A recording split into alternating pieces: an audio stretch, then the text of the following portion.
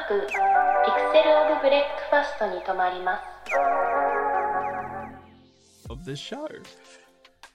I don't know if it did. All right. Well, just for contingency's sake, we won't go over that story again. But Blue, I'm going to reintroduce the show again right now. Sounds good. All right. Hey everyone, welcome to another episode of the Pixels for Breakfast podcast. I am your host, Steve, joined as always by my friend and co-host Blue. How's it going? This is great. This is definitely the first time we've done this intro. This is definitely the first time. Contingency. This will be cut out if it did work, but if it didn't, this is definitely the first time we started the show live on youtube.com/Pixels. This happens to everyone. This is normal. It's fine. Wouldn't even stress about it. Yeah, this is what happens when you don't do a live podcast episode for over a month. You forget how OBS works. But anyway, kicking off into, I guess, the first real piece of news of the week or the fortnight or I guess the month at this point. Microsoft is still making a lot of moves. So there's still the Activision Blizzard thing going on. They're making concessions left and right to make that deal go through. The latest updates from this is PC Game Pass is coming to 40 more countries, which I think is a fantastic thing. So Game Pass, for those who don't know, I'm sure everyone does. Like, the easiest thing is to say it's Netflix for games. You pay a subscription, you get access to about 200 games across your Xbox platforms, live streaming service through their xCloud and PC. But yeah, it's coming like pretty much worldwide. A lot of countries here that haven't had access, like places like Algeria, Croatia, Georgia, Guatemala, Qatar, Ukraine, like all these sorts of places. So there's a huge list here of 40 countries, which is super great. Big spread. Yeah, big spread. They did sunset their $1 Game Pass trial. But I think there is still a pretty cheap trial version out there for you to grab. And the interesting thing here is you get access to EA Play. The full price is $10, 10 USD. For now, until they start doing the free. I'm just saying, in terms of the for now, that's still fine. Yeah, it's still super fine, right? So it's definitely something that I use pretty regularly, way more than I thought I would on PC. Now that I don't really use an Xbox, I'm like, I'm always checking Game Pass to see, is that game I want to play on Game Pass? And more often than not, it kind of is a lot of the time. So just great to see that service expand to other places. But going back to some of these concessions that Microsoft are making, they've just announced that there's going to be a 10-year deal to bring Activision games to a UK mobile phone network. Yeah. Like, what, for the N-Gage? Like, what's going on here? So yeah, basically, as we said, they've been making a lot of concessions. Like, we're going to be bringing Call of Duty to PlayStation and Nintendo Switch for X number of years, those sorts of things. The latest is this UK mobile company. So there's a company called EE, and they're going to, the tweet from Phil Spencer says, Microsoft and EE are expanding our partnership with a 10-year commitment in cloud gaming to bring PC games built by Activision Blizzard following the acquisition and Xbox to EE customers. We are committed to bring more games to more people, however they choose to play. So sure. This is apparently going to be tied into cloud gaming. So whether it's like you're going to get free data and free access to xCloud on the EE network, I assume that's kind of what it is. This is it's not marketing, but this is a move for the appeal, the merger. This is a fair use argument. Like, yeah.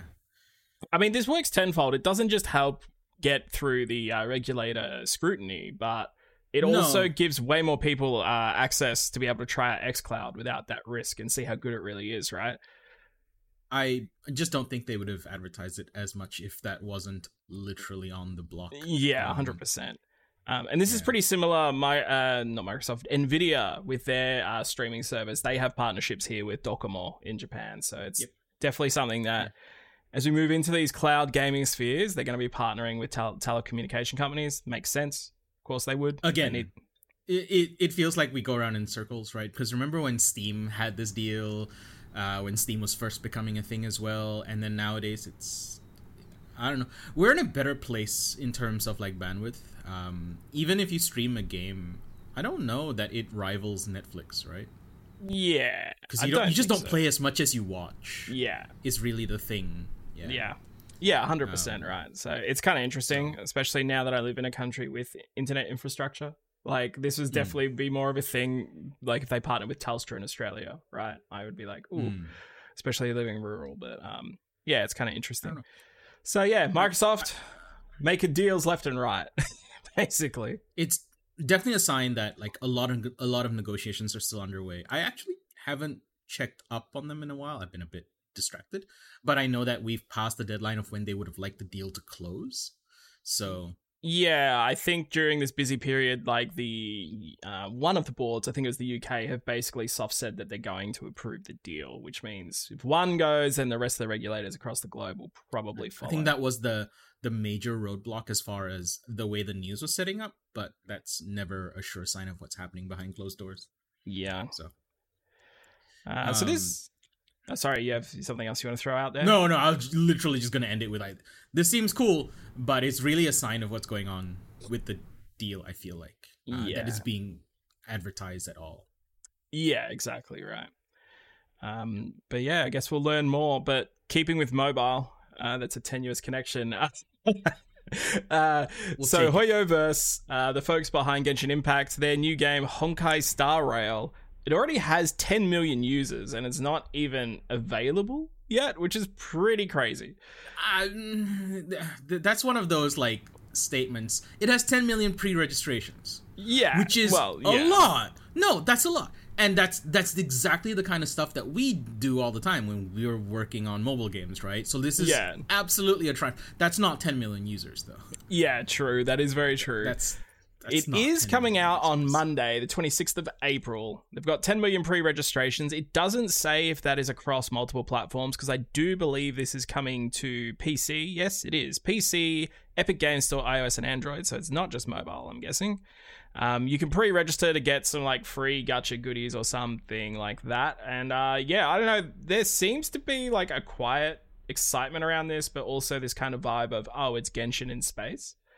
Yeah, that's an interesting one. So, Genshin disappointed a lot of the, like, longer term fans of MiHoYo when it came out, as far as I'm aware, because Honkai Impact, especially Honkai Impact 3, I think, was, like, you know, quite beloved and has a lot of personality and charm, from what I understood.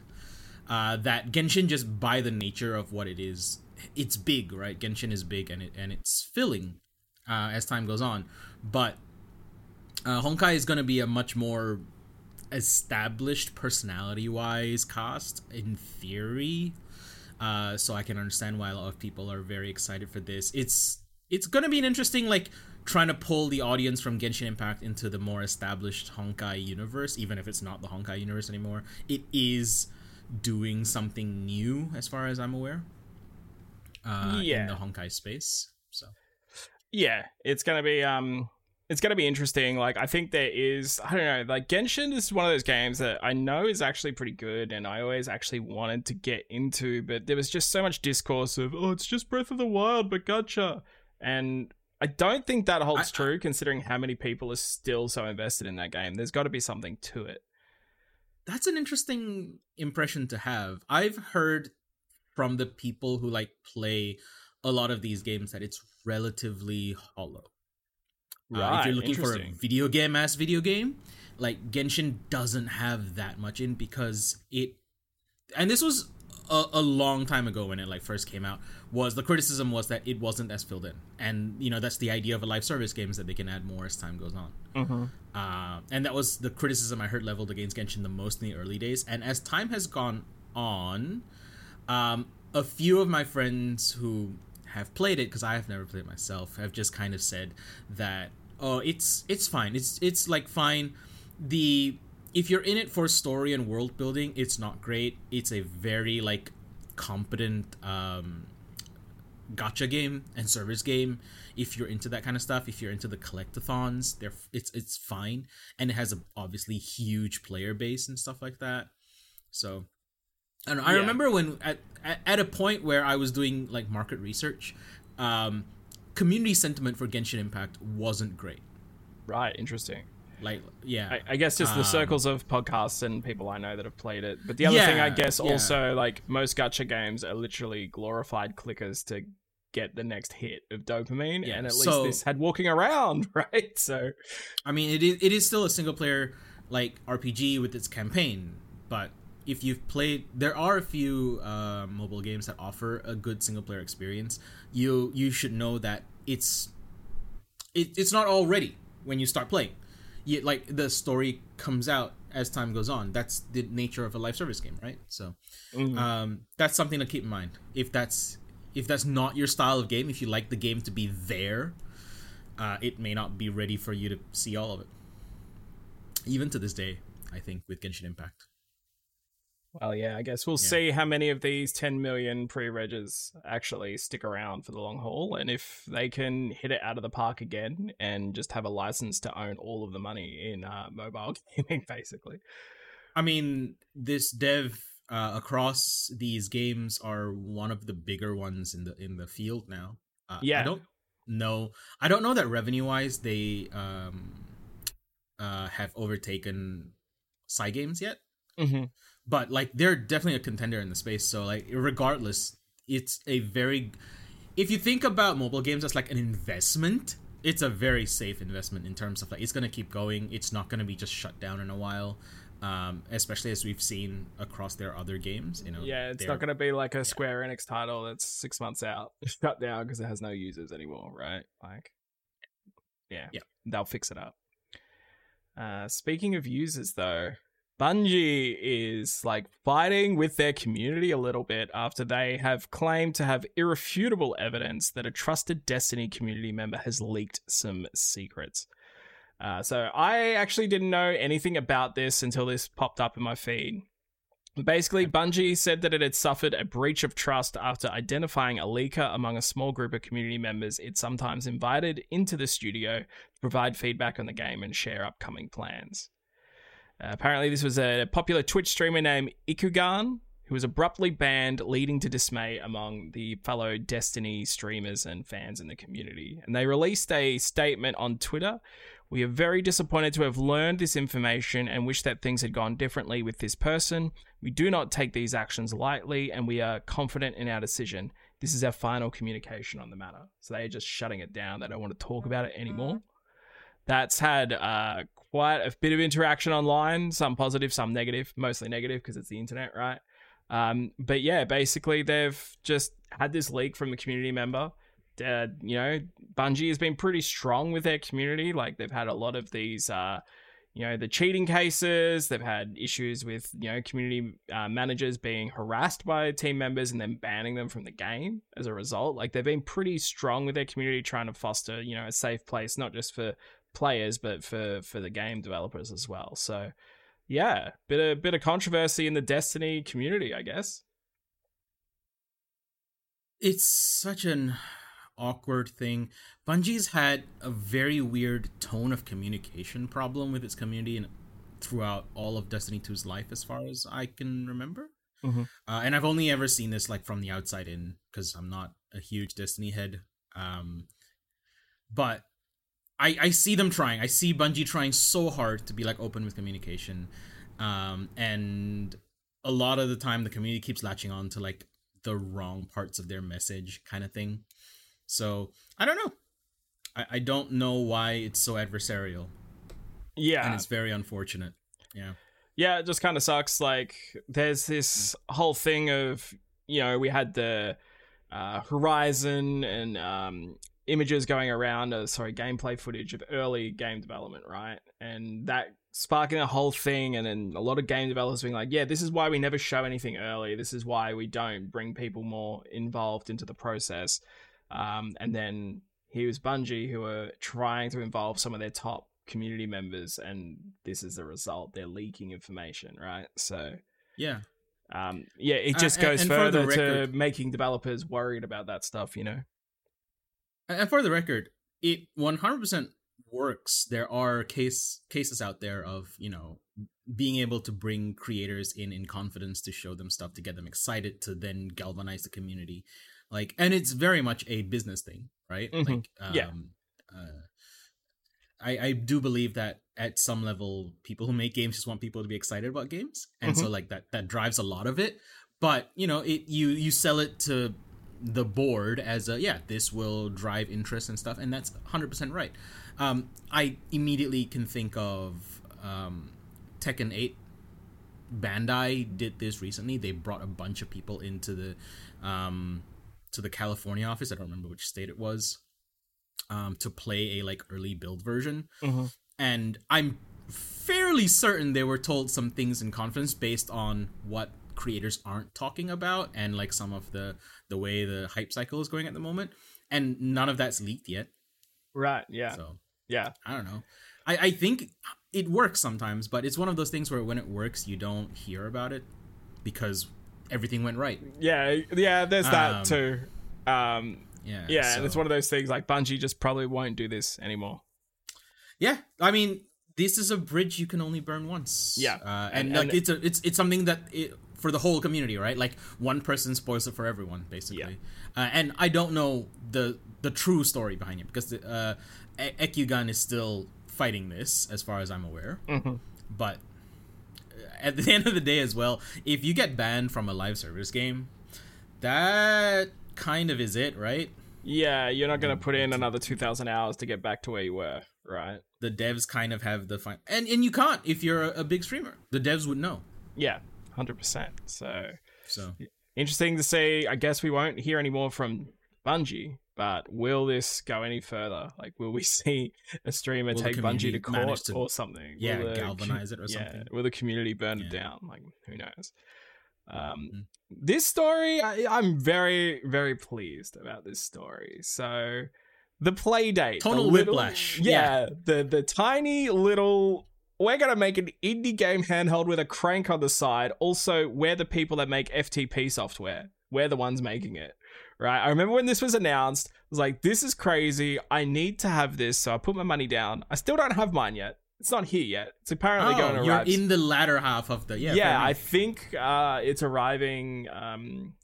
I think it's arriving in about a month or two. But anyway, they've announced that they've sold 53,000 units, which has doubled their initial sales expectations. And the first 20,000 of them sold out in 20 minutes. So that's pretty neat.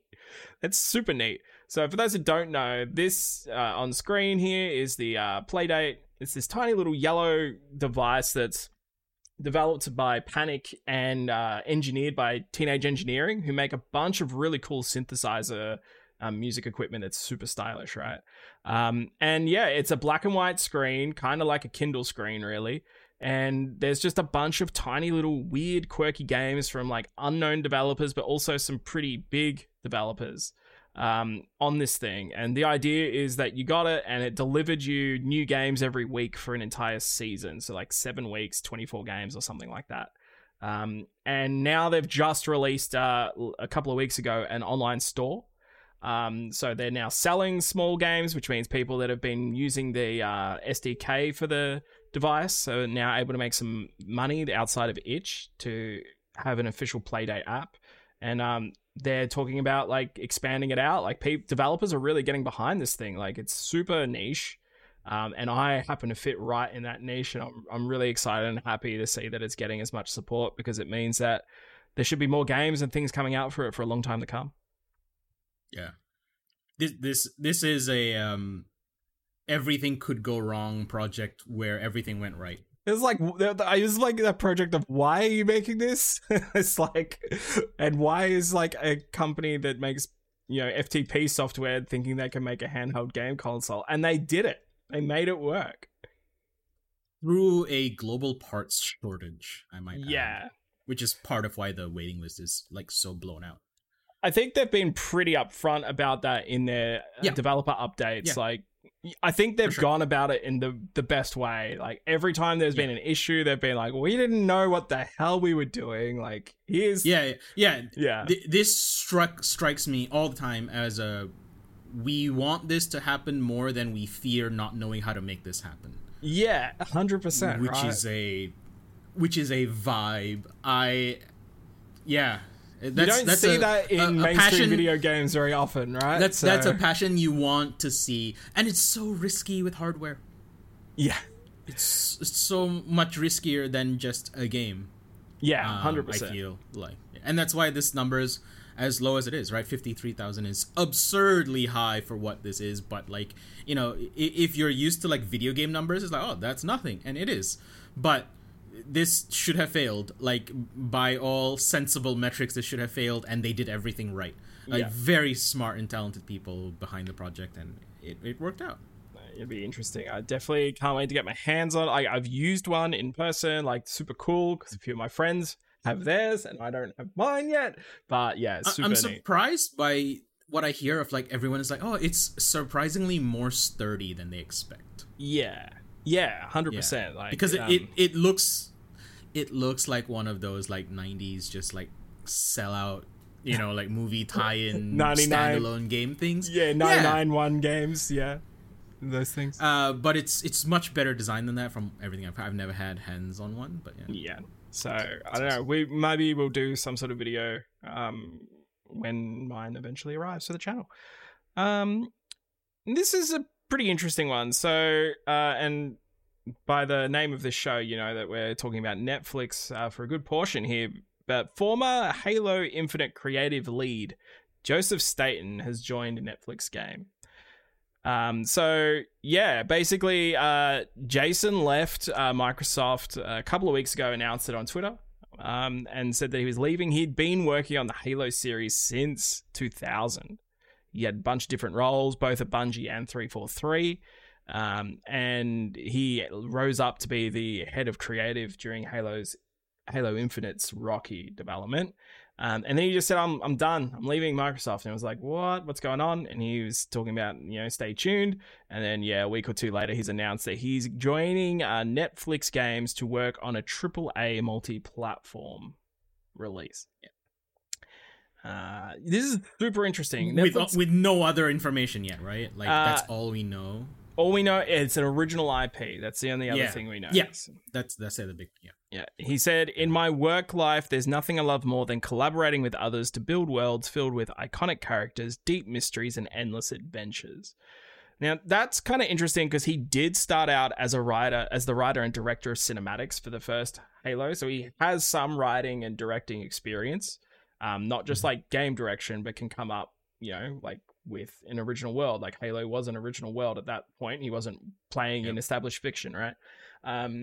But what's more interesting is that I don't even care about the AAA moniker. It's the fact that it's going to be a multi-platform game. So for those who haven't sort of been keeping up with what Netflix is doing, they've basically been releasing pretty highly lauded indie games via mobile apps on app stores, right? So you basically, Into the Breach is a great example. So that game already existed from Subset Games, hugely popular, and they released the mobile version of the game, right? So it was only on the Nintendo Switch and PC, I believe.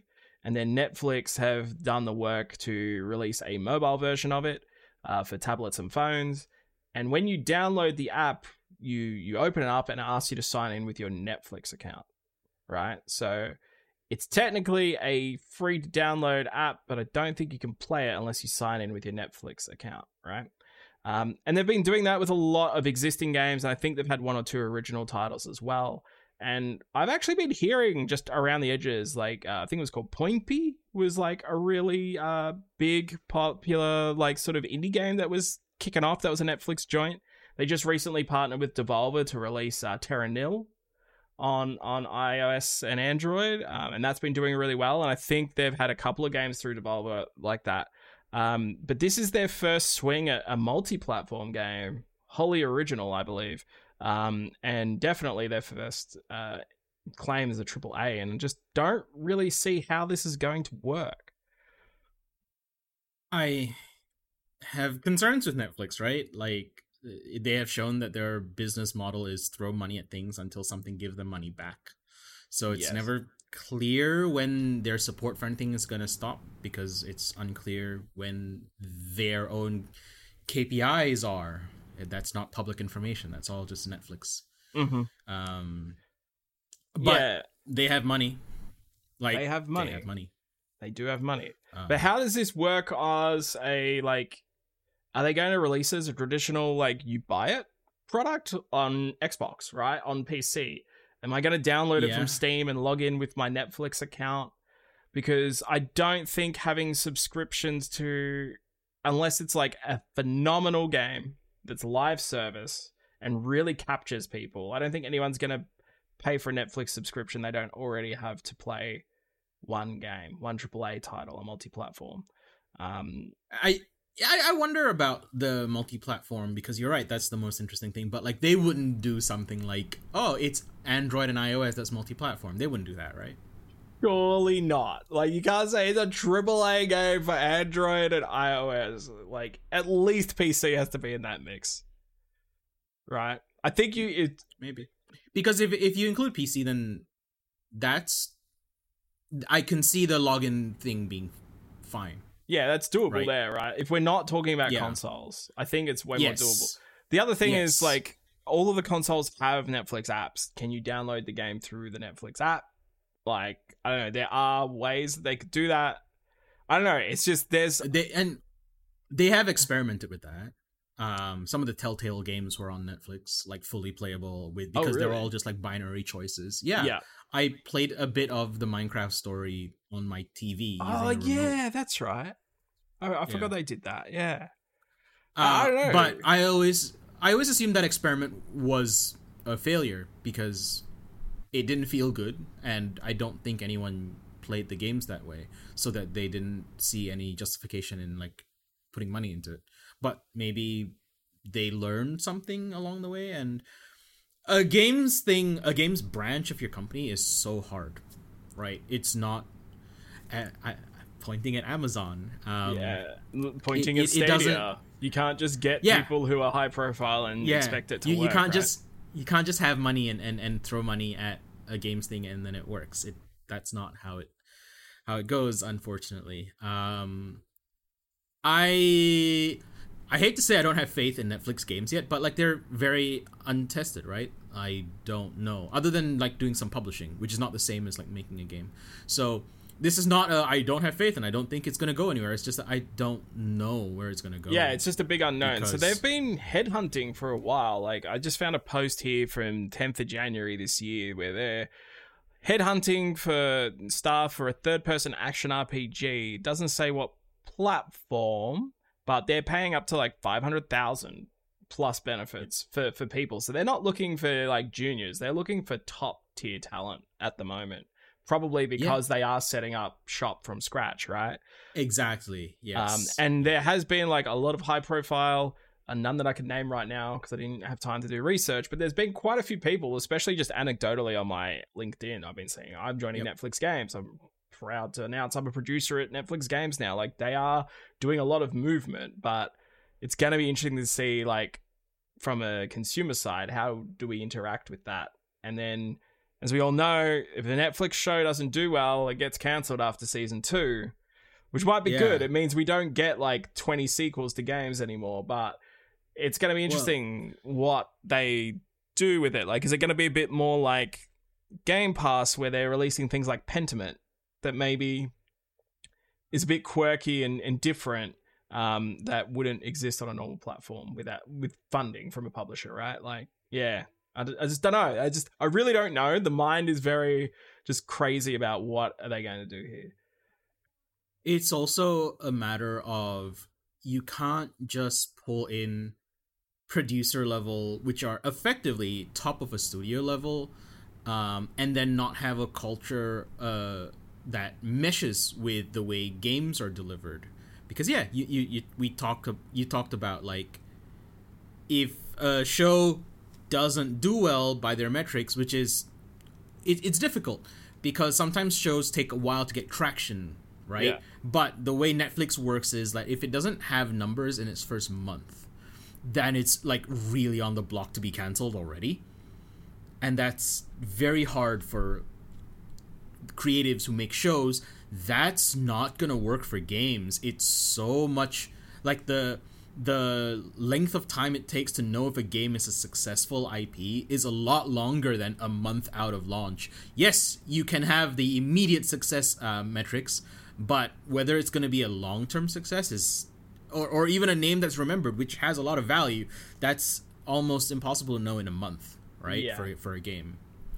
So yeah, it's going to be, I don't know, watch this space, but what I do know is I've just in the past 2 months, and Terra Nil has been a big part of this, and Into the Breach was a big part of the first push. Like, it's gone from no one talking about Netflix to I'm hearing a lot of chatter of, oh yeah, Netflix has games now, or oh, that thing's on Netflix. Like, and that has changed pretty quickly. Whether they can keep up that momentum, I don't know. I liken this back to Amazon. Amazon Games had this exact same shift in 2016, and then a few years later again. And it's not like they have nothing to show for it, but certainly nothing as big as they wanted, I don't think. And we are at a point where we know that the reason that failed is because the people who ran that division at the like executive level didn't know how to run it. So maybe this will go different because they have better people in charge. Fingers crossed. I definitely think I would like to see more ways to access and interact with gaming content outside of just buying games off Steam. Like, I'm a big Game Pass and EA Play has really changed my views on that personally. If this works out, this is a like contender against Game Pass. Because the way people describe Game Pass is Netflix for games, right? So if Netflix gets into this space in that same niche, then I don't know, it'd be interesting to see Game Pass having competition because they're unchallenged effectively at the moment. Yeah. For the niche they're trying to fill. Yeah, I mean, EA Play is not getting any traction, which is why it's a perk of Game Pass. Game Pass now. Right? Yep. So, yeah, it's kind of interesting. But even EA Play is like, unless you get like 10 hours with the game and then you have to buy it, unless you're signed up at the ultra expensive tier, I believe. So, I don't know. It's just going to be interesting to see what games does for Netflix's business, right? Yeah. So this Speaking of EA. Yeah, speaking of EA. Oh, that's the wrong trailer. Oh, we're having all of the technical difficulties today. So let me just transition back from there. So American McGee. Does that name mean anything to you, Blue? No, I never played the Alice games, which is the only thing I know the name from. Yeah, I think they made one other game, but yeah. So Alice, I was gonna. That's why I didn't want to like just commit to like the only game that. So American McGee has asked people to stop asking questions about Alice, following up with a confirmation that EA would simply just not let him continue this cult series. I never played the Alice games. It was always looked a bit too Tim Burton. I think they're like a platforming combat collectathon kind of deal. Like mid 2000s, I think, was when it was popular. And there were 2 games, I believe.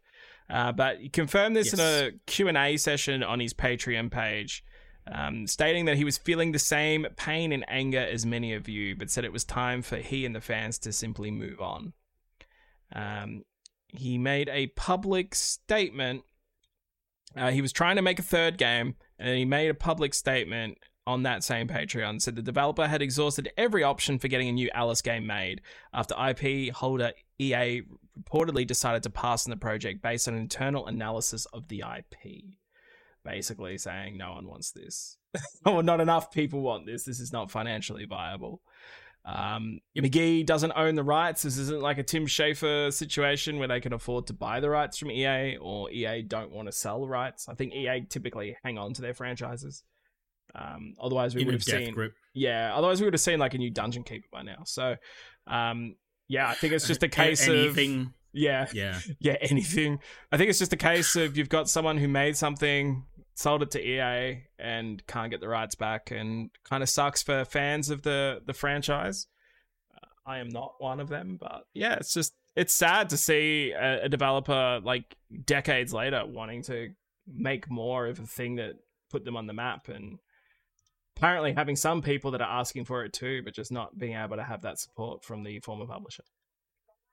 Yeah, this is the other side, the other way that the Deadpool story goes, right? Where you go, hey, I have this group of people who are all very interested in this, give me the permission to make this. Not even, like, yeah, some funds, but, like, there was this, like, Patreon going to help fight for the IP, the future of the franchise.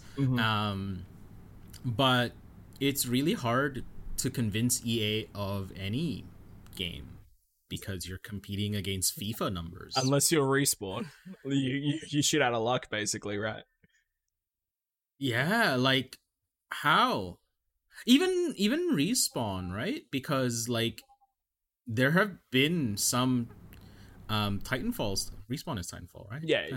Yes. Yeah, I just had this moment of just like Respawn Blue. What are you talking about? No, I just had this moment of like, I hope I'm not mixing up developers here because but they like, made Apex Legends and that's it. If you want to rewrite the history books. What I mean is that, yeah, like, they tried to push some Titanfall stuff through, but Apex Legends was doing better. Yeah. Right? Like so no. Like, the answer was no. Yeah.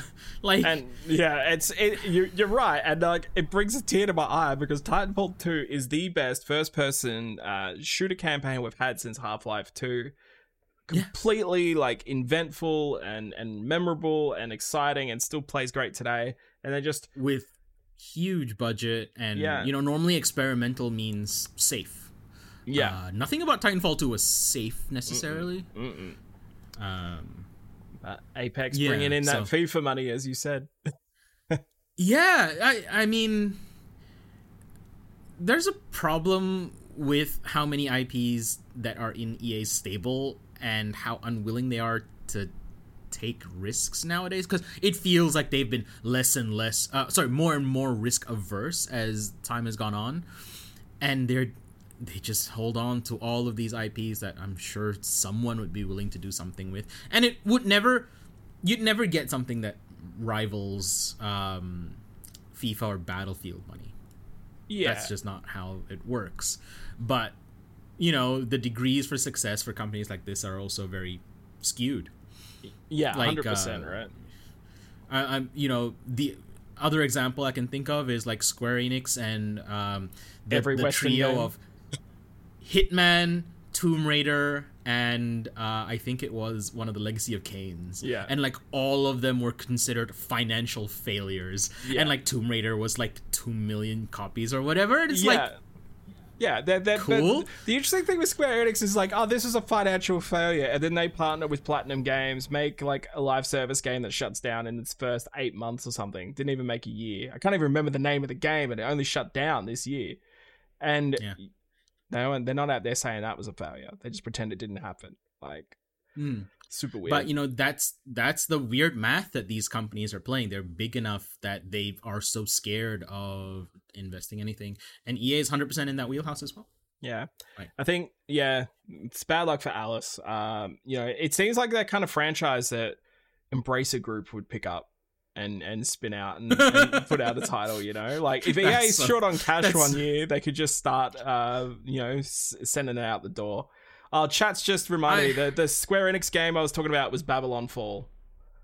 Yeah, like, that thing shut down in less than a year, and like, Square Enix aren't out there being like, it was against our expectations. No, they're not. But anyway, Embracer could just hoover up a bunch of EA content. That's so dystopian. That's such a like dystopian thing to say, because Embracer's not a good guy in this space. But yeah, you're right. Yeah, 100%. They would at least do something with the IP. I guess they'd palm it off to like THQ Nordic or something, right? Like, it's totally a THQ Nordic game. I'm so fascinated as to what would happen if EA just decided that they wanted to capitalize on some of the IP now and just had a bidding for like, something that anything they haven't touched in like 20 years, let's say, right? And they just have that like weird hard deadline, and they go, anything below that line we're never gonna do anything with. Let's see if we can just get rid of it. But yeah, EA just refuses to sell anything. It's the one and it doesn't make sense. It's the one thing that I am actually interested to see from the ABK merger and Microsoft is, What do they pull out? I think they'll pull out stuff because they got Game Pass. Yeah. They'll pull out stuff to go for a nostalgia play and make smaller titles, like 4 to 10 hour titles. Get a lot of. I reckon that's 100% what they're going to do with that stuff. Microsoft as a publisher is so much savvier than these like other giant corporations. They're all giant corporations. Yeah. But Microsoft at least knows how to play in a like smaller scale, and that works out to their favor because they can do more interesting things, right? That's always the trade-off. We understand when you don't want to spend money to just lose it. Yeah, just get ready what for... if you spend a bit less? Just get ready for Phil Spencer to walk out on the stage somewhere wearing a Pitfall t-shirt. You know it's coming. You know what's going to happen, right? Yeah, like Lost Vikings is on the table from Lost the Blizzard Vikings. side. What was that other game Blizzard did? It was in that collection. Blood something. It was an adventure game. Oh, yeah. I don't know. It's one of the older games. Sure, I know it. Yeah. Yeah. Rock and roll racing. So many, like, he... So part of it was to, like, be... Oh, look at how, good we're going to be for the industry. But I do genuinely believe Spencer when he put out the call and was like, hey, tell me what in the ABK like stable you want us to bring back if we get this deal through. He did that last year. I remember that. Mm-hmm. And like I do actually like based on his like personality and like things he's done, like based on his track record, I do believe that there was some sincerity behind that statement. Unlike robot Andrew Wilson from EA, Spencer has a track record that we can back up. Like he brought us Battletoads. Right? Yeah, like, he's who the hell makes a new Battletoads game? Phil Spencer makes a Battletoads game, right? Like, he has a bit of a really good stuff. One. Like, a really sincere effort at revitalizing. Not just, like, bringing it back for cheap nostalgia grab. It was... Yeah. Yeah. He knows how to put the people who want to make the best game out of an IP in charge of it, I think. I mean, they tried with Phantom Dust. Didn't work out, unfortunately. But, not everything swings and roundabouts. Like... Once again, a game like Pentiment, of the quality that Pentiment was, doesn't exist without Microsoft being willing to do these experiments, right? Like, if they're not part of the game, if that studio, Obsidian, are not part of the Game Pass ecosystem, right? Where are they going to find a cool $1 million to make that game? Like, that game would not have been cheap to make. Like, even 500,000, right? Like, that game comes out as a small indie title with pixel graphics, with the same concept and half the length. Probably, which would be a totally fine game. Don't get me wrong, but it's really exciting to, like, once again, I'm putting stock in things that don't exist. So, like, keep that in mind. But if they're willing to swing on that, think about them just doing some really exciting, smaller scale games that have that production quality, right? Because I think about this a lot, like, when I think about indie games, it's typically I'm not really playing them and enjoying them because they're made by small teams. I'm enjoying them because they focus in on an idea or a series of concepts or mechanics, and they give that space. They give the game the space to just exist in that. Like, this is the thing we're going to do. I don't need to appeal to everyone on Earth because I need to make $600 million, right? Yeah. I'm not playing it because I don't like polished AAA games. I love polished AAA games, right? And I'm not saying I don't like indie pixel art games, but to fuse that idea of a studio that has so much experience and a budget and polish, but make those smaller considered games, like, that's a really exciting prospect. That it's a different take on happen. It's a different take on the AA space because, like, we've seen indie studios get big enough that they're like encroaching on like big budget. Oh yeah, look at League of Geeks' 2 new titles. They both look like that AA like huge step up from Armello, and Armello was already like on the top edge of that AA tier, right? Of what we considered that. So yeah, Microsoft like taking the step down is a like great other like perspective to add to this, if it happens. Like, because for every Pentiment we get a Wolong Fallen Dynasty, right? So Yep. 100%.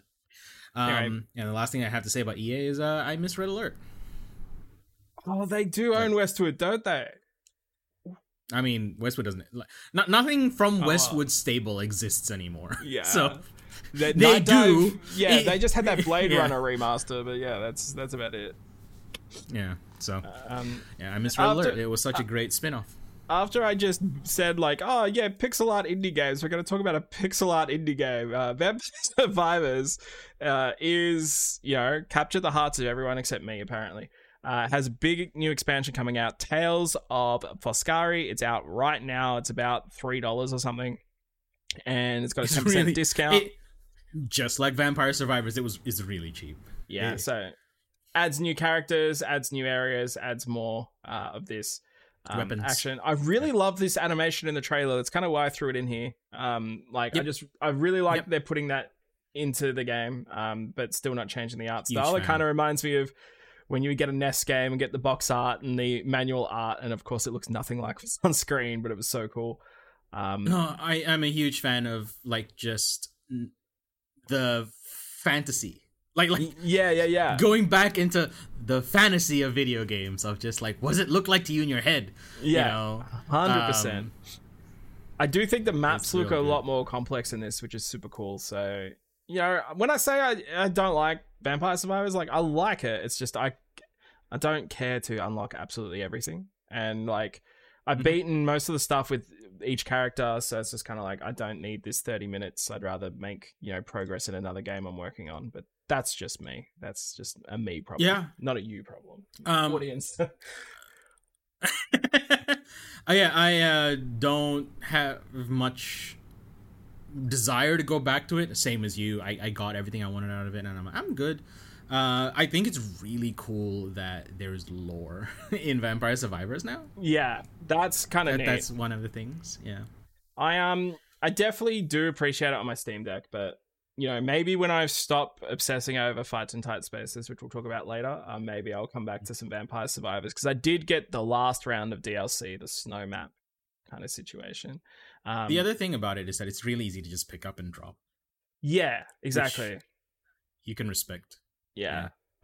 When I'm on the train, I've only got 30 minutes. Maybe I'll just throw a Vampire Survivors run in there, But yeah. And another release this week is V Rising has a big new update. So V Rising, I feel really grabbed kind of what was Stunlock's first game? It was the 3v3 MOBA-esque game. It eventually went free to play. Battle Right, yeah. Kind of like Battle Right. I feel like V Rising captured everyone's attention for a month, and then no one talked about it ever again, except for Andy in our Discord community. But yeah, they've just released a massive new update. It is called... it's Secrets of Gloomrot. Secrets of Gloomrot. And it's adding in Frankenstein as an enemy and a whole bunch of that sort of story stuff. Legally distinct Frankenstein. Yeah, legally distinct Frankenstein. Yeah, so it's definitely going into some interesting new biomes that includes polluted valleys and scorched highlands and stuff like that. But yeah, the game's been in early access for a while, so it's the first big major update. It was worthy enough to create a new trailer for. So they're definitely putting some effort behind it. Might be enough to pull me back. I got into a fight with Andy Smith in our community. Please join our community. We don't fight there all the time. It was just me and Andy fighting. But anyway, the thing I don't like about V Rising was at the time, and right now I'm really time starved. So I'll play it for an hour and I'll learn a little bit and I'll get a little bit done, and then I'll come back to the server and everyone else has been able to play it for 3 nights in a row and has built everything, and then they're just here, I'll give you this, I'll give you this, I'll give you this, and then there's kind of nothing for me to do in the game anymore. So that's kind of why I've sort of stayed away from it and Valheim, because I just don't have the time for it. But this might be enough to try and make some time and sort of scope out this update and maybe make a video or something, because I do think it's a really cool game and I think they're a great studio. But yeah. I think it's well put together. You're not a fan of the game. Yeah, you're not a fan. Not really. I know. But I recognize the quality of the game. It's just not my style of game. Yeah. Yeah. But that's going to do it for the news. A bit of a shorter one there. And yeah, we will be picking up the... First, next time we won't have any more errors with our tech. But secondly, we'll hopefully do this more often than a month apart. And once again, that's I don't know. me. I think we can't say that until we get the second, like, a consecutive, like, on schedule episode out. All right. All I have. All right, strike that from the record. But yeah, let's jump into the back half of the show here, where we're just going to talk about some of the games that we've been playing over this break. And I'm going to kick things off with my first game, which is Hi-Fi Rush. So we were going to do a video, but life became too crazy, so I sort of was just playing this in my off time, and this game really, really just blew me away, literally. So those who don't know, this was a game from Tango Gameworks. It was Shinji Mikami's studio, who was one of the creators of Resident Evil. They were famous for creating the Evil Within games that weren't beloved by everyone, but I personally really loved. Sticking to Mikami's roots. And then out of nowhere during an Xbox conference, they were like, here's this game called Hi-Fi Rush. It's a fully animated rhythm game that looks like a living anime, and it's out today on Game Pass from Tango Gameworks. And everyone's kind of like, what the hell is this? And it's out now is such a powerful, just like set of sentence in the industry, I think. Yeah, it's like, if only that worked for the Saturn, but it didn't. Low blow. But yeah, Hi-Fi Rush is it's fantastic. So I'm not a huge character action gamer. Like, I don't like, Devil May Cry. I don't enjoy playing Bayonetta. And I do have to say, Hi-Fi Rush was kind of the same for me. Like, I just don't really like that combat arena, learn the combos, and get the S rating. Like, that's not fun or interesting to me. So the rhythm element of the combat here, like, if you hit your attacks on the beat, they do like a more damage, and you can get combos going together, and that did make that a little bit more interesting for me when I was just using the 2 combos I took the time to learn. But 100% play this for the characters and the story and the world. Yeah, it's just so charming. Tells the story of like this robot corporation that's kind of, built all the tech and taking over and has these robots, and you're like this little group of people who are like, trying to make sense of what's going on because there's something not right. I'm choosing my words very carefully here. And you play as Kai, who's kind of like a loser. He's basically a loser who thinks he's going to be a rock star, but he doesn't have any talent. An issue happens where he's getting his augmentation, and an iPod gets stuck in his chest, and he just starts seeing the world with the beat. And he has this like magnetic trash guitar thing that he uses to smash his enemies. And it's 10 hours long. It's got some really great music, both original and like music from the Black Keys and Nine Inch Nails and Zwan, and just I was smiling the whole way through. These characters really latched onto me, and I'm not typically someone that really likes the power of friendship narrative, like everyone's happy and goofy, like, but the tone of this game just strikes it so well. And I don't know if it was a bit of that punk rock nature and a little bit of that tongue-in-cheek nature, but yeah, just one of the most enjoyable single player experiences I've had in a very long time. But it's super interesting because one of the things that we missed in the like big break since our last episode is that Mikami left Tango. Yeah, that was actually kind of bittersweet. So yeah, Mikami left Tango, and it's unknown if he's going to make games anymore. But he's at that age where it's could be time to retire for sure.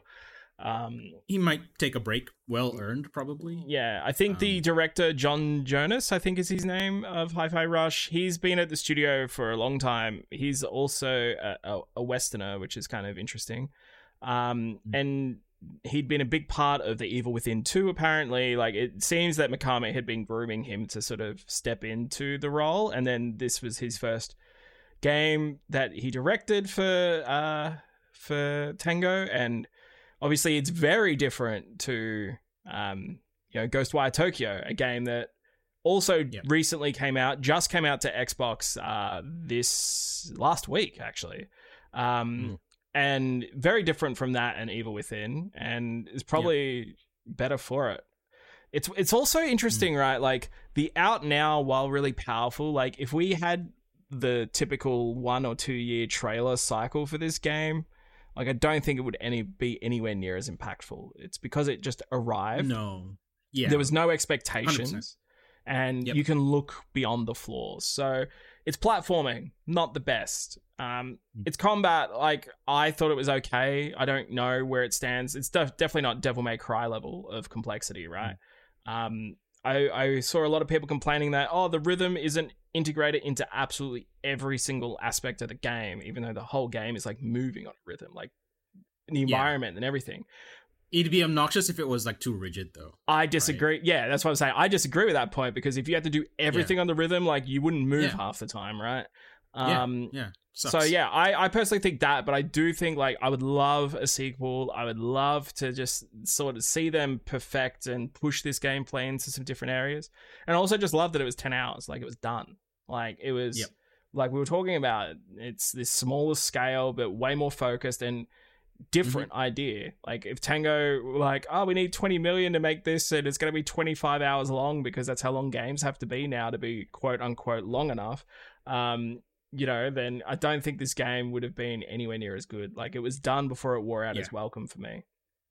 Definitely. But yeah, absolutely fantastic. It's out on Game Pass on PC and Xbox and probably xCloud, but I probably would not stream this one considering it's a rhythm game and you need that. But if you're not going to play it, I would definitely even just consider looking up the cutscenes on YouTube. Like just watch the story unfold. Yeah, I think also like a game that I really love, and I'm kind of worried to go back to it, so I haven't. But Sunset Overdrive, right? Sunset Overdrive was the first time I distinctly remember this. This was part of the Xbox One launch window, and they showed that first trailer from Insomniac, and it was this really gorgeous cartoony, like it was shooting like these cannons that had the words boom coming out of it and this orange soda-like substance. And it was the first time that when I got the game, it was exactly like that trailer in the world. Like there were all of these like flourishes that you only really ever see in a CGI trailer. Like, when you're playing Diablo, right, you have those CGI moments of cutscenes, but then you're in the game, and it's like this was like 1-to-1 game cutscene. They're the same now, right? And that I had that same feeling. It's probably just the colorful nature of Hi-Fi Rush, but the animation style and speed between cutscene and gameplay, seamless, absolutely amazing.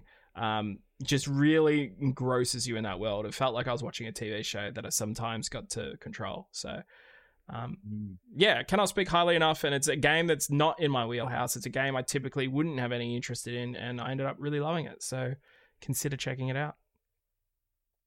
Blue, I want you to tell me about Wildfrost. Tell me about it. Wildfrost is is it fair to say that like card-based roguelike is just a genre now? I think it's fair to say yes. I think that's more. Yeah, that's a genre, and every game needs cards in it. Descriptive enough. Yeah. Okay. Cool. Yeah, it's a card-based roguelike. And the thing that like really catches your attention at first glance is that it's really. This is gonna be funny. It's really charming, right? Like it has this very intentional aesthetic design, and everything fits really well. I say this because sometimes with indie games, you don't quite get the aesthetic all the way there. Do you get what I mean when I say that? Yeah. Like, does that make sense? Yeah, I feel like Wildfrost knows what it wants to look like, feel like, sound like, and it got there.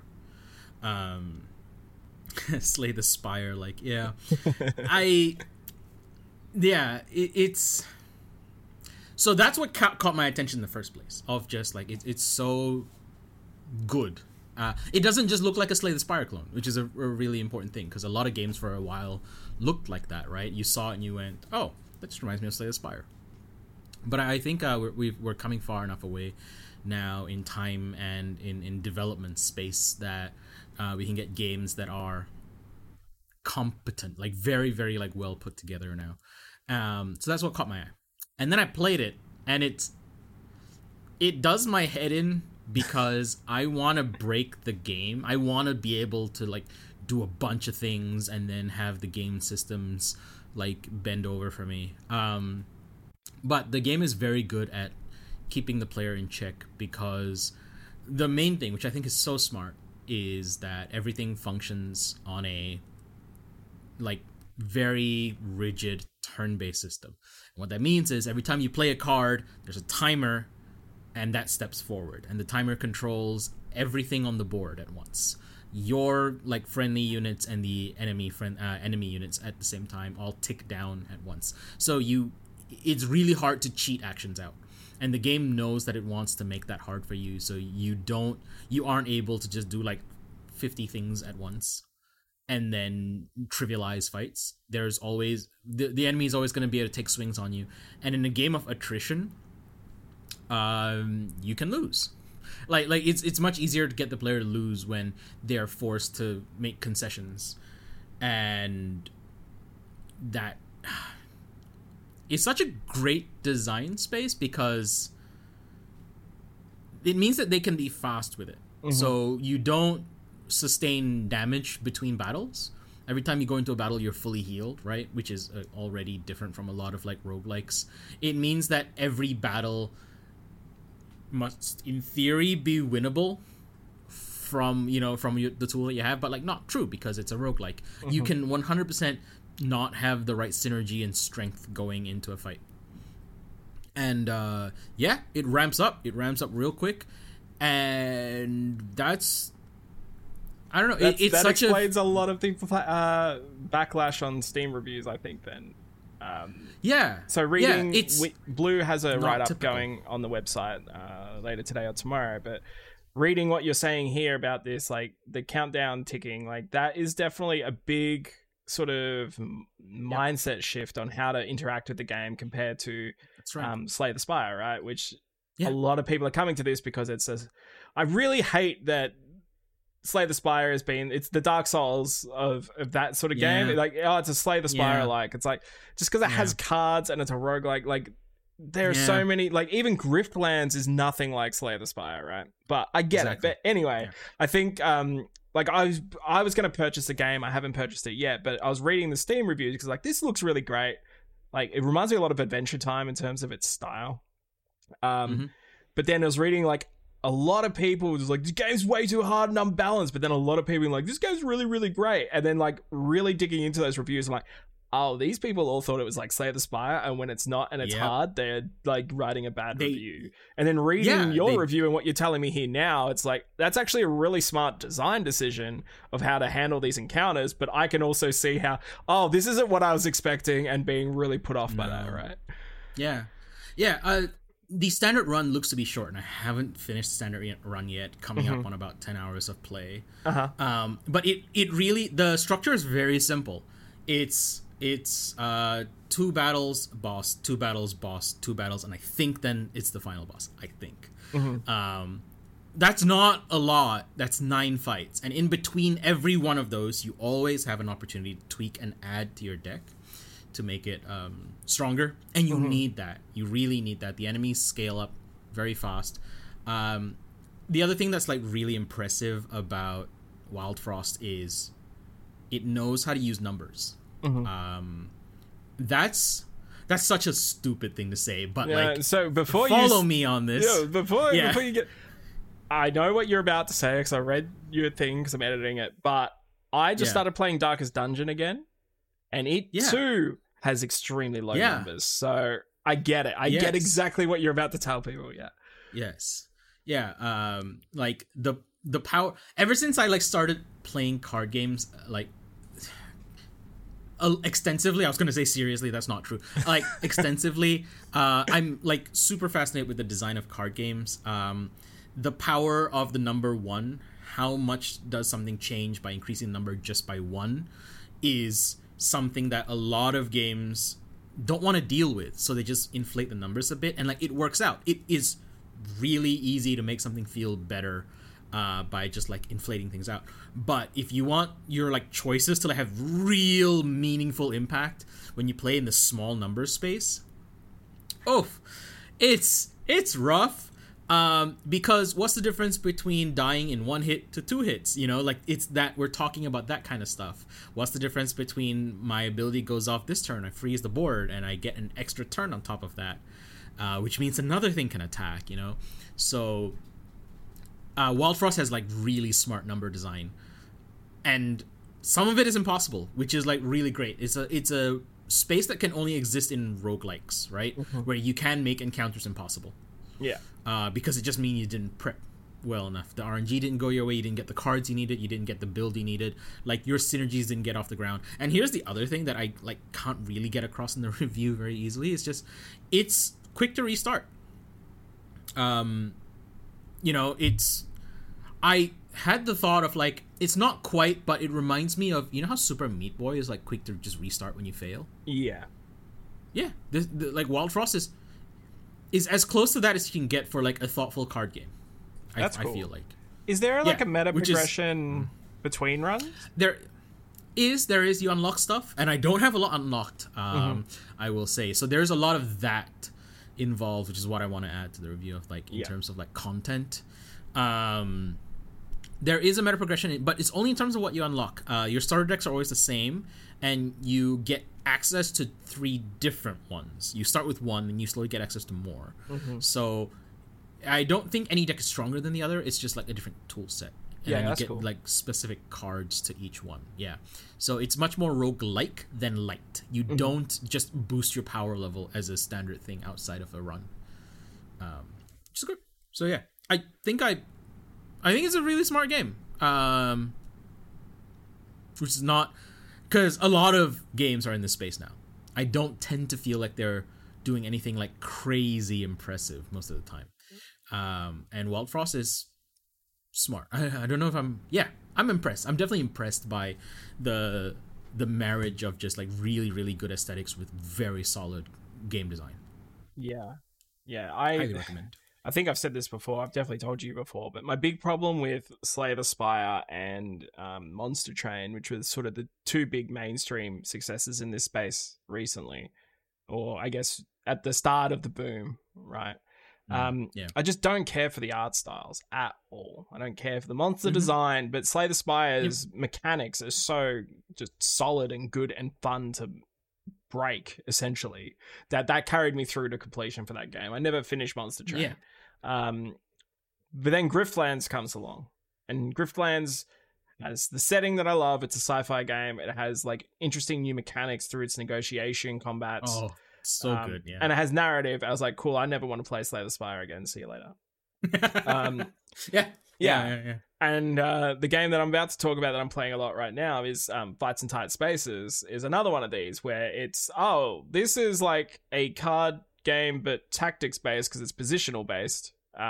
It's you're a secret agent and you're fighting in biker bars and all sorts of stuff. That's super neat. And Wildfrost is another one of these where it's like that art style really speaks to me. I like the idea of going off into the wilderness in the snow. Like that's definitely something that I think I just want to see more of these games step away from dragons and slimes and heaven and hell, because I feel like that's all that exists in this space right now largely. But yeah, I'm glad that it worked out. I'm glad that you got to check it out and enjoyed it. So but yeah, so I was going to talk about this new game that's on my radar. I've only played half an hour of it though, so I'm gonna not really talk about it, but I'm just gonna say Shardpunk Verminfall. Go check out a trailer. It's pretty neat. It's basically steampunk XCOM, pixel art with rats. Vermintide meets XCOM steampunk. Let's go with that. I will probably do a review of this one, but I'm only 38 minutes in, so I've only done the opening 2 missions, but seems pretty neat. Seems pretty cool. So we'll talk about that in the next episode, more than likely. But yeah, I've been playing Fights in Tight Spaces again. So this is a game from Ground Shatter Games. I think it's their first release, published through Mode 7 and Biffle Games. And yeah, it's a positional based like tactics grid, sort of like dioramas of little rooms. and you're a secret agent, and kind of like you said, you have starting decks that are always the same. You can choose like they're basically fighting styles, right? So there's balanced, defensive, aggressive, and the one that I've been playing now is slasher. So they got blades, so they cause bleeding damage. And speaking to Undead Pixel on our community, who's played a lot of this game, he's finished it, completely changed the way I was thinking about it, because I played so much Slay the Spire, whoever the first character is. That really taught me to... I forget the name. I think it's the Banished or the Tarnished or something. No, the Tarnished is Elden Ring. I don't know. He's got a bad name. Tarnished. But anyway, you block, right? Block is your priority, and then you attack if you have enough mana left over, right? I was doing that, and then Undead's like, don't do that. Burn your block cards, get rid of them, and just go aggressive and go positional. And kill so, things. I've been like, it's completely changed. I got nearly to the end of the third district of a run, so there are like 5 districts. Ironclad, thanks Mesmer. It's the Ironclad from Slay the Spire. Anyway, so I don't block anymore. And the cool thing with fights in tight spaces is you can like swap positions. So there's like a card called Swap where you literally grab the dude by the scruff of his shirt and like switch position with him. So like you stand in front of one guy here, you switch position with another guy here, put him in front, he hits him into the wall, which bounces him off, but he's got a gun, so he shoots him for 12, and it's like this puzzle of how can I get them to kill themselves and I don't even have to lift a finger. That's kind of my strategy at the moment, and that's really changed the way that I interface with the game. And the really cool thing, like the way that I explain it is it's kind of like John Wick. Like it feels like you're doing a lot of John Wick fights, but turn-based with cards. And then when you finish the fight, there's like show replay and it actually plays out the whole fight, which is kind of neat. Without the turn-based, like, it just plays it all hit. I mean, everyone's still walking on the grids and stuff, so it looks goofy, but it also looks super cool. And it has the super hot art aesthetic, so like just red and black on a white background kind of thing. I really did enjoy the game a lot. I played like maybe 8 hours or so. I'm like 20 something hours now, so like I've already dumped over 10 hours in just a week and a bit. It's kind of like at night I'll sit on the couch and I'll do a run on my Steam Deck and just try and get through. That's the one criticism I have, is the runs are long, like really long, like hour and a half, and I'm only at like 3/4 of the way through the third district. There's still 2 more districts I haven't unlocked. You can start at any district, but you don't get any of the upgrades, so it makes it really hard. And also, it doesn't sound advisable. No, and I'm also like, I love roguelikes, so like I want to do like when I do the one run, the full like thing. I'll finish the game and I won't play it again. I don't need to finish it with every deck. I just want to finish the run once. Of course. But yeah, super cool game. I really like it. It's a couple of years old now. But yeah, fights in tight spaces is super neat. I guess it always gave me the impression that it had a very large variety of combat style, which is not easy. Yeah, and they all feel really interesting. And another thing from Slay the Spire that I was taught is like burning cards. This is just card games in general, right? You want to have the smallest deck so you can be efficient. Burn cards you don't need. Get new cards, burn the old ones, right? Like we kind of do the same when we play Across the Obelisk, which is a new series we'll be starting soon on YouTube. Hopefully. But anyway,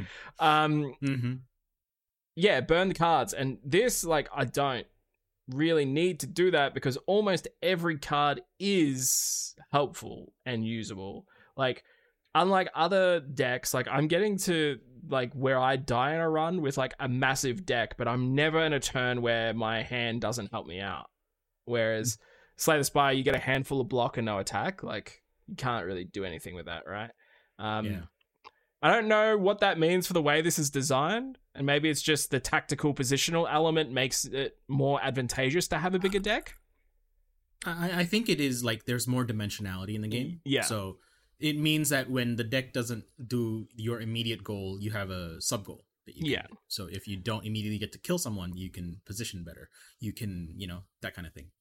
Yeah. And it's not like Deep Sky Derelicts is kind of a mix between this and Darkest Dungeon, but like Darkest Dungeon, you're only moving position like forwards or backs in your line of attack. Like this is in a 3D space, like kind of like a Fire Emblem style game, right? Like it's not a top-down view, but it is like that grid, and you got to move around the furniture and everything. So, super neat game. Definitely takes a while to get your head in that space, but once you start unlocking good cards, super addictive.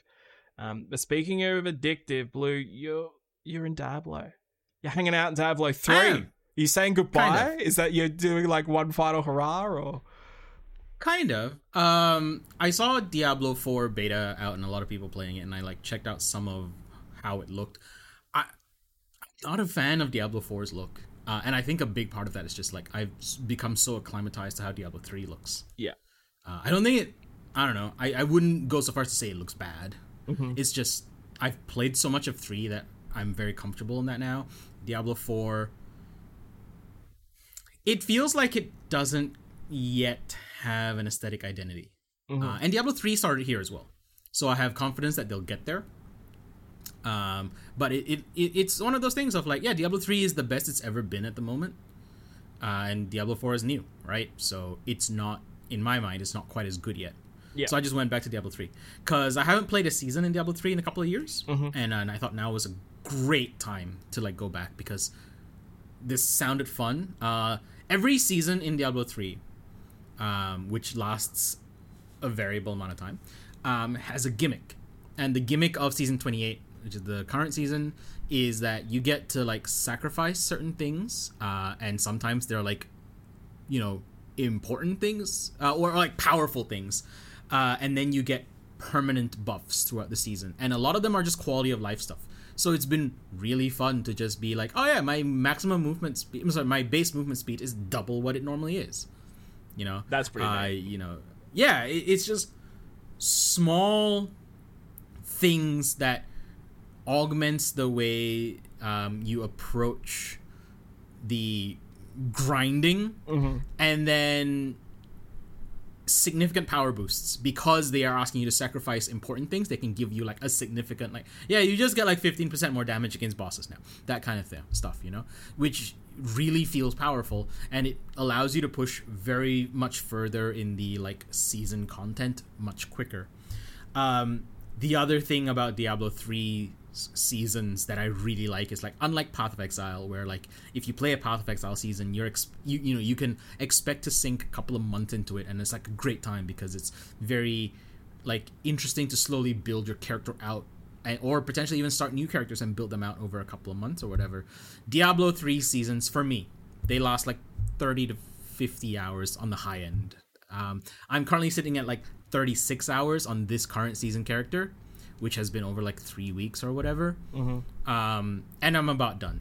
Like, right. That's why I really like Diablo 3 seasons, because like, it's a couple of weeks, maybe a month of like play where I can like watch a like YouTube D&D campaign while I'm playing it, mm-hmm. and then I'm done. And I don't have to play every season. As I said, I missed 3 seasons. I hadn't played for a couple of years. But you can just step back in. Like, so Diablo 3 is in such a great space. Diablo 4 has huge shoes to fill, in my opinion. But, everything that I've seen shows that they're taking a lot of the design considerations and lessons that they learned from 3, which then went into Immortals, which is now going into Diablo 4. Yeah. So, Immortals. That is, that's why I was in Diablo 3 again. Because it's like easy, silly fun. I'm pretty keen for D4. I didn't touch the beta. I want to go in dry. Sure. I haven't watched any trailers outside of that first reveal. Pretty keen. I played through D3 with you and Chimey, right? And maybe Rice. Some of it, sure. Yeah. Probably. I'm pretty sure. At least Reaper of Souls was with you. Sure. Yeah. Did we finish the campaign, or? Yeah, I finished Diablo 3, so it must have been with you. Because I didn't play it alone. I 100% didn't play it alone, and I can't imagine. I don't think that was my first playthrough. Because I'm pretty sure my first playthrough was you alone, power leveled us, I'm pretty sure. Oh, okay, yeah, fair. Yeah. I love power leveling in Diablo 3. It's unlike any power leveling I've done before. And I've played like private server MMOs where you like hit a thing and you hit like max level. Uh-huh. So it's like it feels different to even that, It's such a like visceral feeling for both being power leveled and to power level someone. Yeah. It's it's super cool. I'm definitely keen to jump into D4 with you when it comes out, because it's such a stupid thing from my head of like, I don't like that they're like ignoring the lore, and everyone's like, what lore? It's Diablo. And I'm like, I know, it's stupid, but it feels bad. It's alright, you can use our forums to just dump random bits of lore knowledge.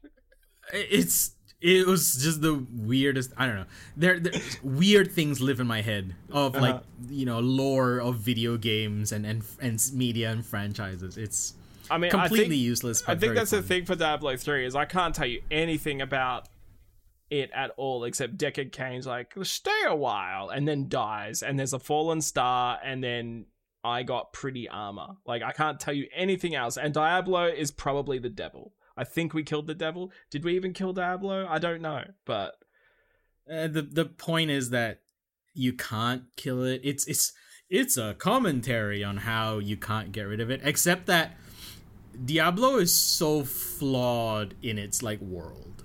Like I think it's like a fifth grader's interpretation of good and evil, like. Well, and, like, I mean, it was made at that time when video games were that, right? Because like that first game is like 90.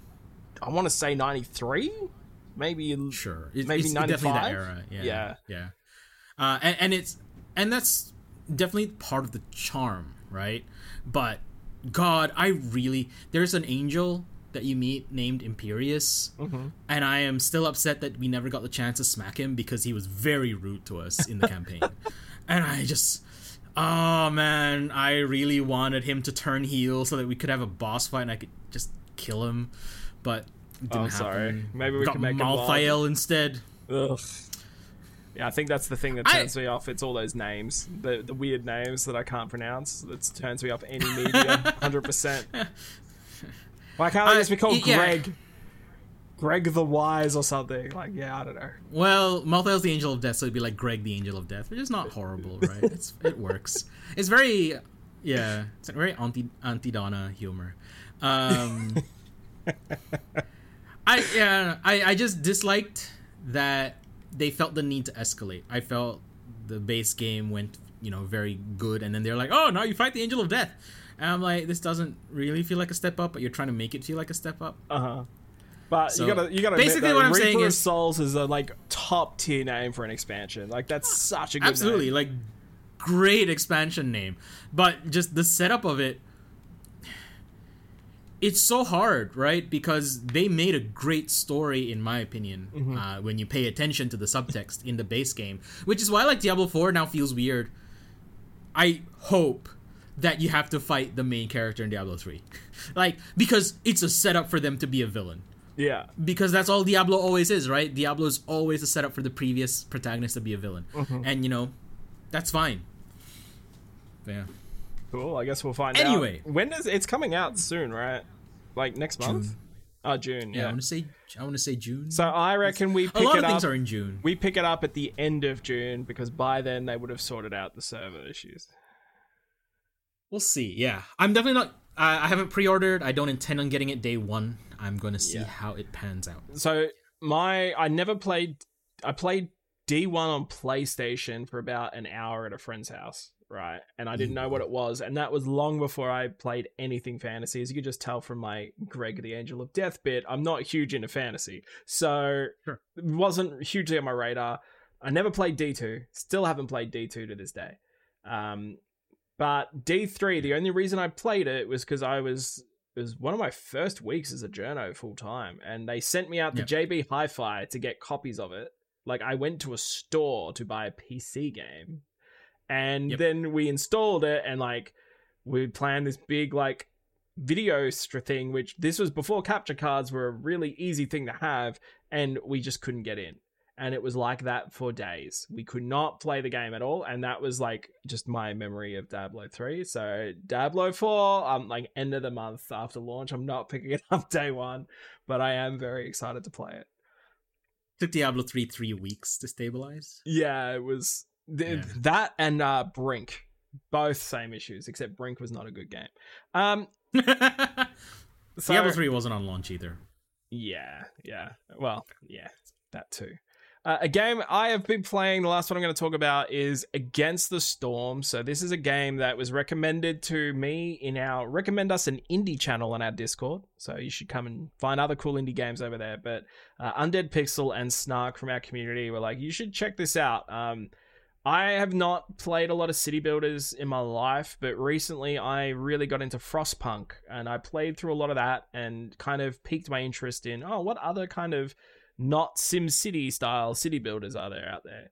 And they both recommended me this. So it is a dark fantasy city builder game that has roguelike elements. So it's like, that's kind of neat. Where basically the world has had a calamity.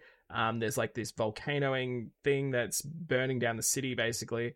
And you start a run by spreading out from what's called the Smoldering City, which is kind of where the Scorched Queen lives.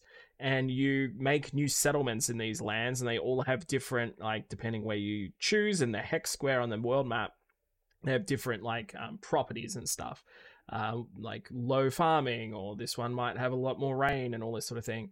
And you create these cities, and you are given requests from the Scorched Queen, like it feels like every 10 minutes that you need to fulfill. Like it might be like, build like this much rainwater and then pack it up and ship it back to the Imperium. Or, we need coats, so make sure that you build this thing and you're making coats. And there's always like a choice of what you're going to do. So there's always two things. So it's kind of like that roguelike thing of, you do this, you'll get this as a reward, or you'll get this like permanent buff for your city. And you kind of, maybe not choosing the optimal choice all of the time. You might be choosing the easiest choice because I already have the requirements, for instance, or that one's going to take me way too long. Because the longer that you're not fulfilling her requests, she has an impatience meter. And if that gets to the end, it's game over.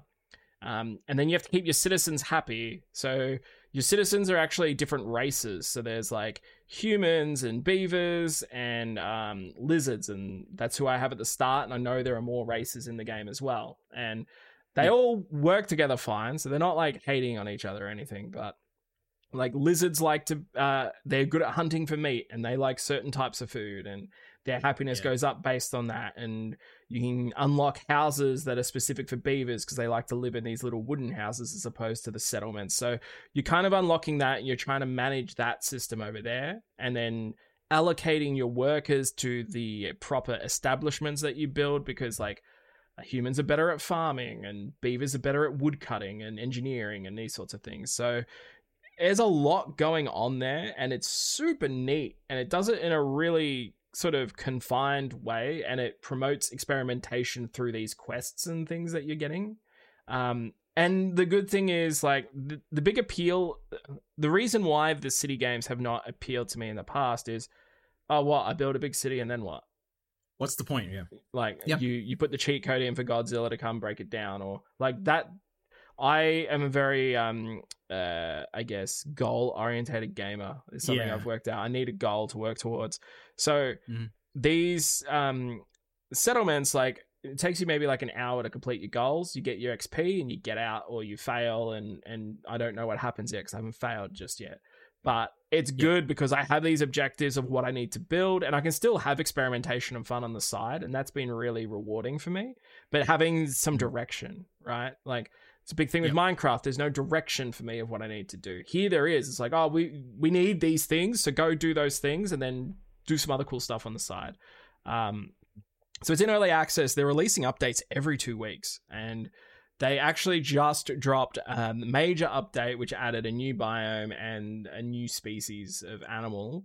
And they're running a big sale at the moment, so it's 25% off, I believe, and this will be the cheapest the game will ever be. So if it does take your fancy, if you like what you see, you should jump in on it now. The sale ends at the end of the month. They've been saying since the game first came into early access that they were going to update the price eventually, and now they're running this big sale, and like, that's it. And then the price is going up for everyone. So yeah, I think this is definitely, they've got a track record of releasing consistent big updates. I think this is a team definitely worth supporting with your money if this is your kind of jam. And just the art style is super dope. It looks like Warcraft 3. It's got that big sort of black outlines and colorful buildings, and just it looks like a place I want to hang out in, which is kind of neat. And the music is absolutely fantastic too. It's actually replaced my Risk of Rain 2 daily listening. So now when I play Risk of Rain, I won't have PTSD from work. So yeah, Against the Storm, highly recommend it. And Blue, you're gonna funniest thing, just like associating Risk of Rain with work. Which is very fair. Very fair. It's just so funny because like, Risk of Rain is my like relax game. Yeah. Don't get me wrong, I love Risk of Rain. I absolutely do. Yeah. I know, but every time I play it now, I'm just like, I've got that deadline I need to meet. Yeah. No, that's fair. Take us home with your sounds great. rating. Rating sure. Bullshit. Have you heard of the critically acclaimed MMORPG Final Fantasy XIV with a free trial that includes the entirety of Realm Reborn and the award-winning Heavensward expansion? I was this close to signing up to try my new monitor, but I didn't. Which, until the end of the month, includes as well Stormblood as a free-to-play thing, which is why I picked that as the thing to show in the background, because Stormblood trailer is very pretty. Mm-hmm. I have been just this past couple of weeks preparing for an old Savage Raid, but still a Savage Raid.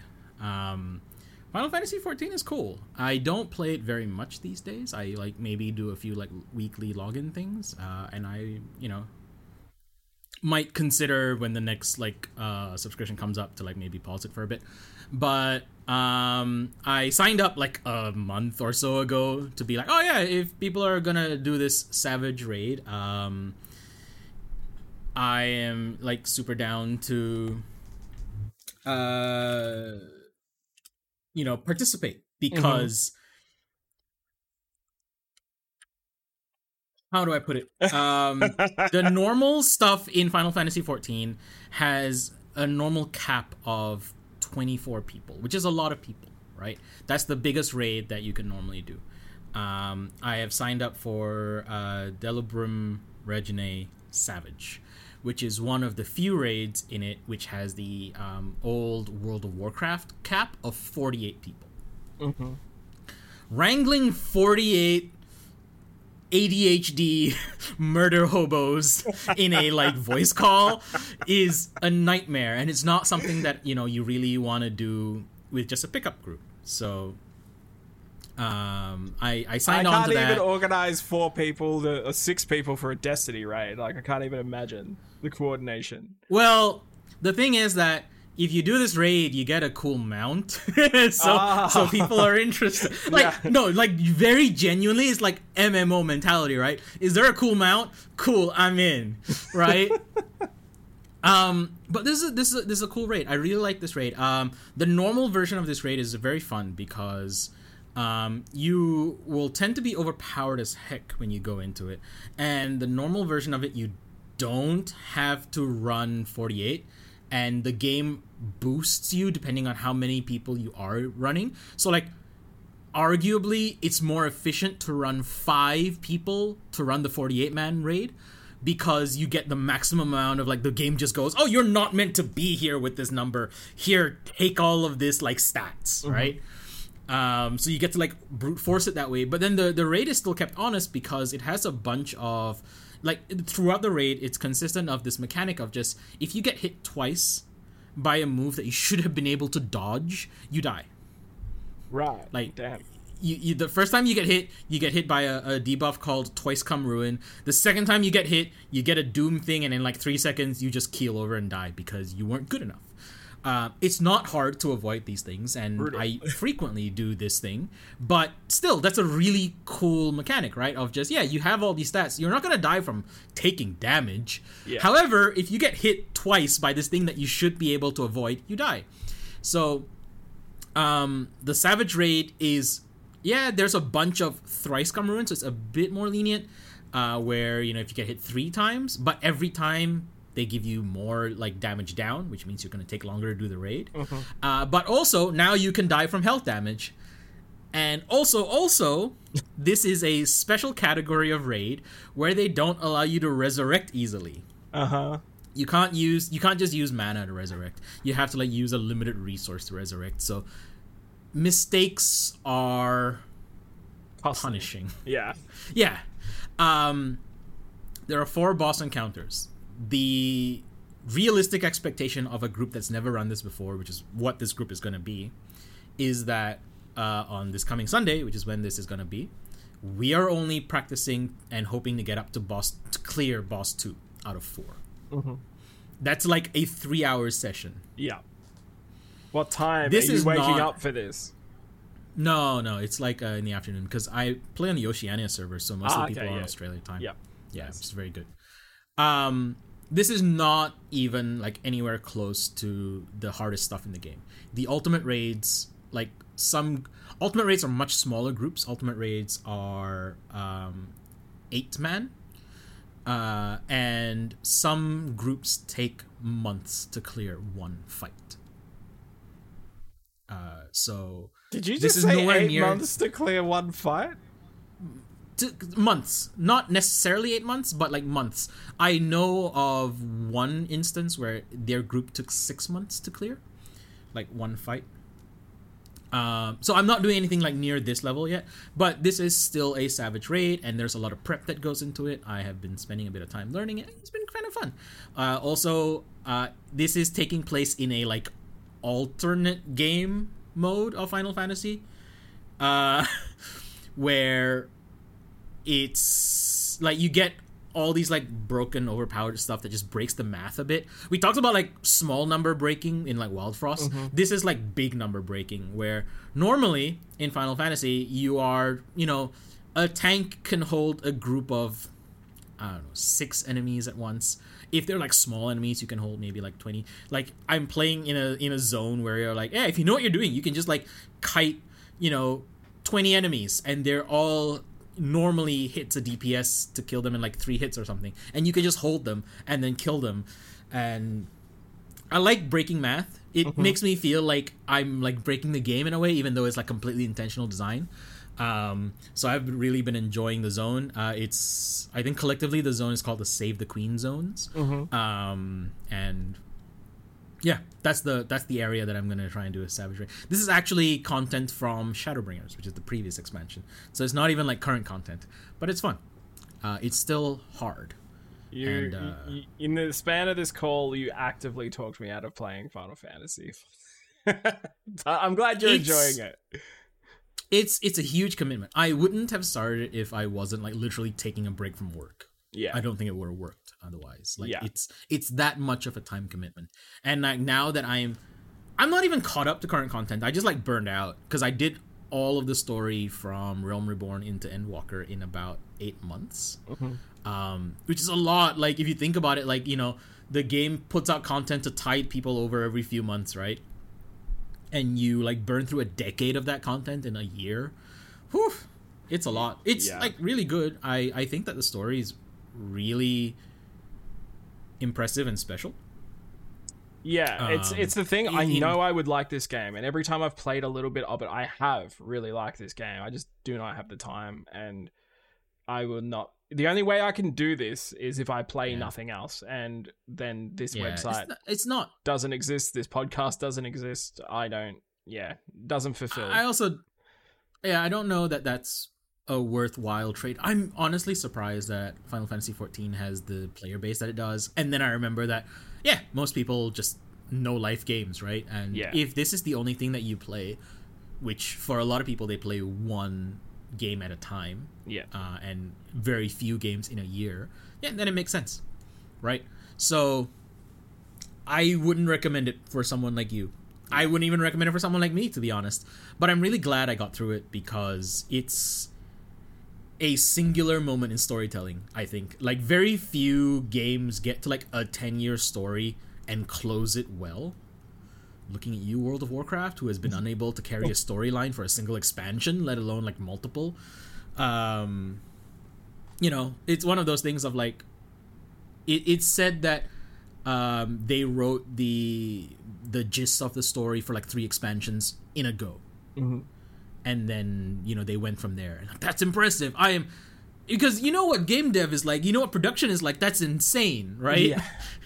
Yeah. I'm so glad. You know, obviously things changed, but yeah, I'm so glad that this legacy exists of what this project was and where it's at now. Yeah. Like, it's one of those things that I'm envious of the people who are able to play it, because, like, as I said, I know that I like it, and I know that there's something really in there, because I haven't even hit the good content yet.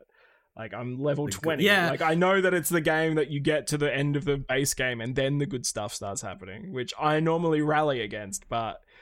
I think that's a misnomer. I think all of it is in service to it getting good, because as much as the team needed to figure out how to get their storytelling chops in, the players have to be primed, because, to be completely honest, the story's average. Yeah. But... an average story told over 10 years when you're Stockholm syndromed into it because you paid money to play this game is gonna be a really good story. You know what I mean? Yeah, like, true. I don't know. It's such a, like, I can't think of any other game that's in the very unique position that Final Fantasy XIV is in. Because very few games can be as long-lived, and certainly no other game I can think of that is as long-lived tells as cohesive of a story. And that's with Final Fantasy XIV fucking off for one whole expansion as a new writer got their legs in, you know, like, which is as well such a cool thing, right? Of, like, they needed to get a new writer situated and comfortable, so they allowed her to just take the characters on a, like, road trip into a completely different world, and that ends up being one of the, like, fan favorite worlds. It's great. That's super neat. Yeah. All right. Well, I expect a full report in the next podcast of how this raid training went. I'm very excited. I'm a healer. Oh, yeah, it's gonna be good. Gun butt there, friend. All right. Well, I think that's a wrap. First podcast back. Technical difficulties aside. It went a while. Yeah, it went a while. I apologize. I apologize for how long that went in the tooth, I guess. Yeah, it's good. So yeah, thanks everyone for being here. If you're listening on Spotify, there is a video version on Spotify and mobile. There's if you're also listening there, we do this live on YouTube, youtube.com/pixels for breakfast. If you head over there, hit the like and subscribe, little notification bell, and there's links to our Discord as well. Join our community. It's a good time. In terms of stuff that's coming up, we have the Wildfrost write-up opinion piece / review-ish thing. Yeah, hard to be a review because I can't say I beat the game, right? Yeah. So we're getting something up for Wildfrost. That's going to go there. Yeah. I'm currently working on a piece about Resident Evil 4 and sort of Capcom's reverence for the series in general as remakes. So that will hopefully be up next week. And I'm also slowly working on an Against the Storm early access review, but that's a slow burn because I'm very busy at the moment, unfortunately. And Blue and I will be back in a live stream next week. I think it's next week, right? That's the plan. Yeah. We're planning to do a live stream series for our series Roguelife, where we play a bunch of different roguelike games. We're going to be doing Across the Obelisk. It's a co-op card-based roguelike with Darkest Dungeon meets Slay the Spire elements. It's so long. It's so long. It's such a long game. So the concept, like you talked about, like fights in tight spaces being like an hour and a half, and like that seems short compared to this. 5 hours. Yeah. So the idea for Roguelife is play a roguelike game, and whether that run ends in a minute or ends in 50 minutes, like that's your episode, and you do that every time. I don't know if we're going to be able to do that with Across the Obelisk, because as you just said, I mean, we could fail. Yeah, we could fail, and that's the end. Spectacularly. Yeah. So we'll try and work that out. We might bundle it as run 1 episode 1, run 2 episode 2, depending how long things go. But yeah, we're going to do that. It's going to be a lot of fun, and we're going to try and keep that at a pretty regular, like once a week, once a fortnight sort of cadence. And I think the initial thing was alternating from this. Yeah. So podcast 1 week, Obelisk the next kind of deal is the idea. You can also join us over on Ko-fi.com. Buy us a coffee. Help us out there. Also accepting donations on live streams. Apparently that's a thing that works, but we haven't had that happen yet. Blue, anything you want to say to sign off? is a wild place out there. Be kind to each other and yourself. Good advice as always. And yeah, thanks everyone. We'll see you next time here on Pixels for Breakfast.